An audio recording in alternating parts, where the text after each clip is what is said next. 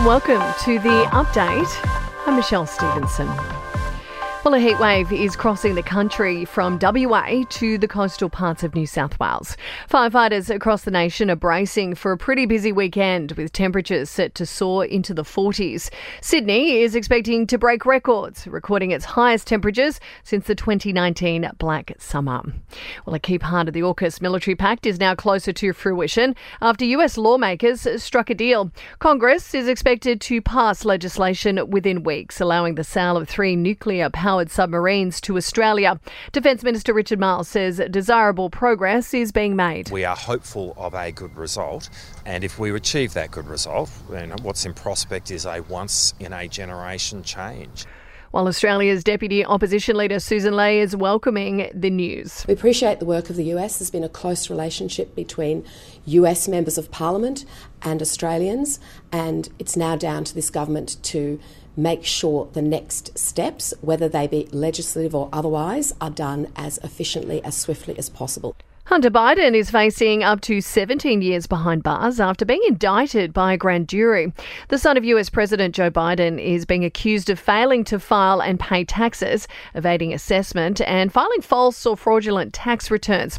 It's claimed he didn't pay at least $1.4 million in taxes over 4 years. Well, Foreign Minister Penny Wong is planning a visit to the Middle East in the new year. Senator Wong hopes to use the trip to ensure civilians are better protected in the war between Israel and Hamas.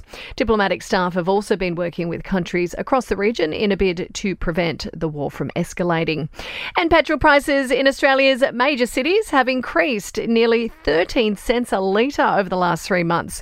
The Consumer Watchdog says high international fuel costs and a weak Aussie dollar are mostly responsible for the pain at the bowser. The ACCC is urging drivers to use fuel apps to find and secure the best deal. Sport and entertainment are next. To sport, and one of the contenders to replace David Warner at the top of Australia's Test batting order has made a century for the Prime Minister's 11 in Canberra. Matt Renshaw achieving the milestone on day 3 of a tour match against Pakistan in Canberra. And Spanish golfer and reigning Masters champion Jon Rahm has made the big money switch to Live Golf. He's pocketing up to $750 million. In entertainment news now, and Selena Gomez is off the market. She has a new boyfriend, the singer confirming her romance with producer Benny Blanco.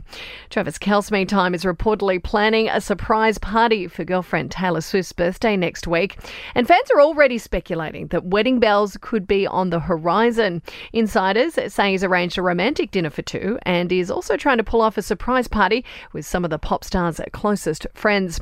And it seems that Prince Harry's top priority is his kids' safety. The Duke of Sussex admitting that a decision to revoke their police protection while in the UK is the reason why they had to leave the country. That's the latest from the Nova Podcast News team. We'll have another episode of The Update for you tomorrow. I'm Michelle Stevenson.